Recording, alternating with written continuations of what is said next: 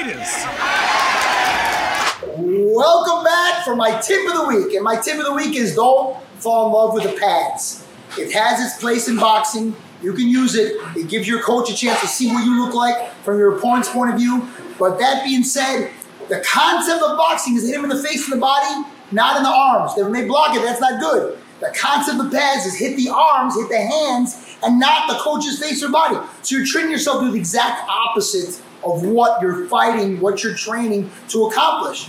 The heavy bag, running, jumping rope, sparring, and shadowboxing. These are the tools that Andrew Dundee used to make 15 world champions, including Muhammad Ali.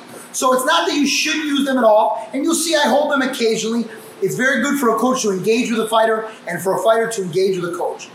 But it becomes my imagination, my tempo, my speed, and my rhythm, which is not the same speed, tempo, rhythm of your opponent. You don't want to get used to my speed. If you can block, slip my jab, that's not really that big of an accomplishment.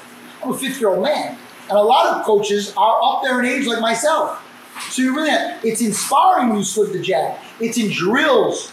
The Cubans have taught us to do the school of combat, where you drill, drill, drill. The same in a lot of sports. It's drilling the same forehand, the same swing off a tee for a baseball player. Drilling the same thing is one thing. You repeat over and over with an actual baseball or actual face, not a hand. So my tip of the week is to not fall in love with the pads.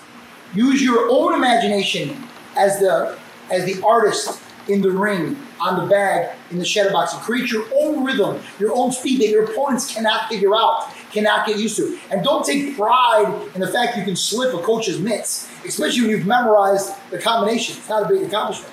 So again, the tip of the week is don't fall in love with the pads. Use the other staples of boxing to really develop your skills.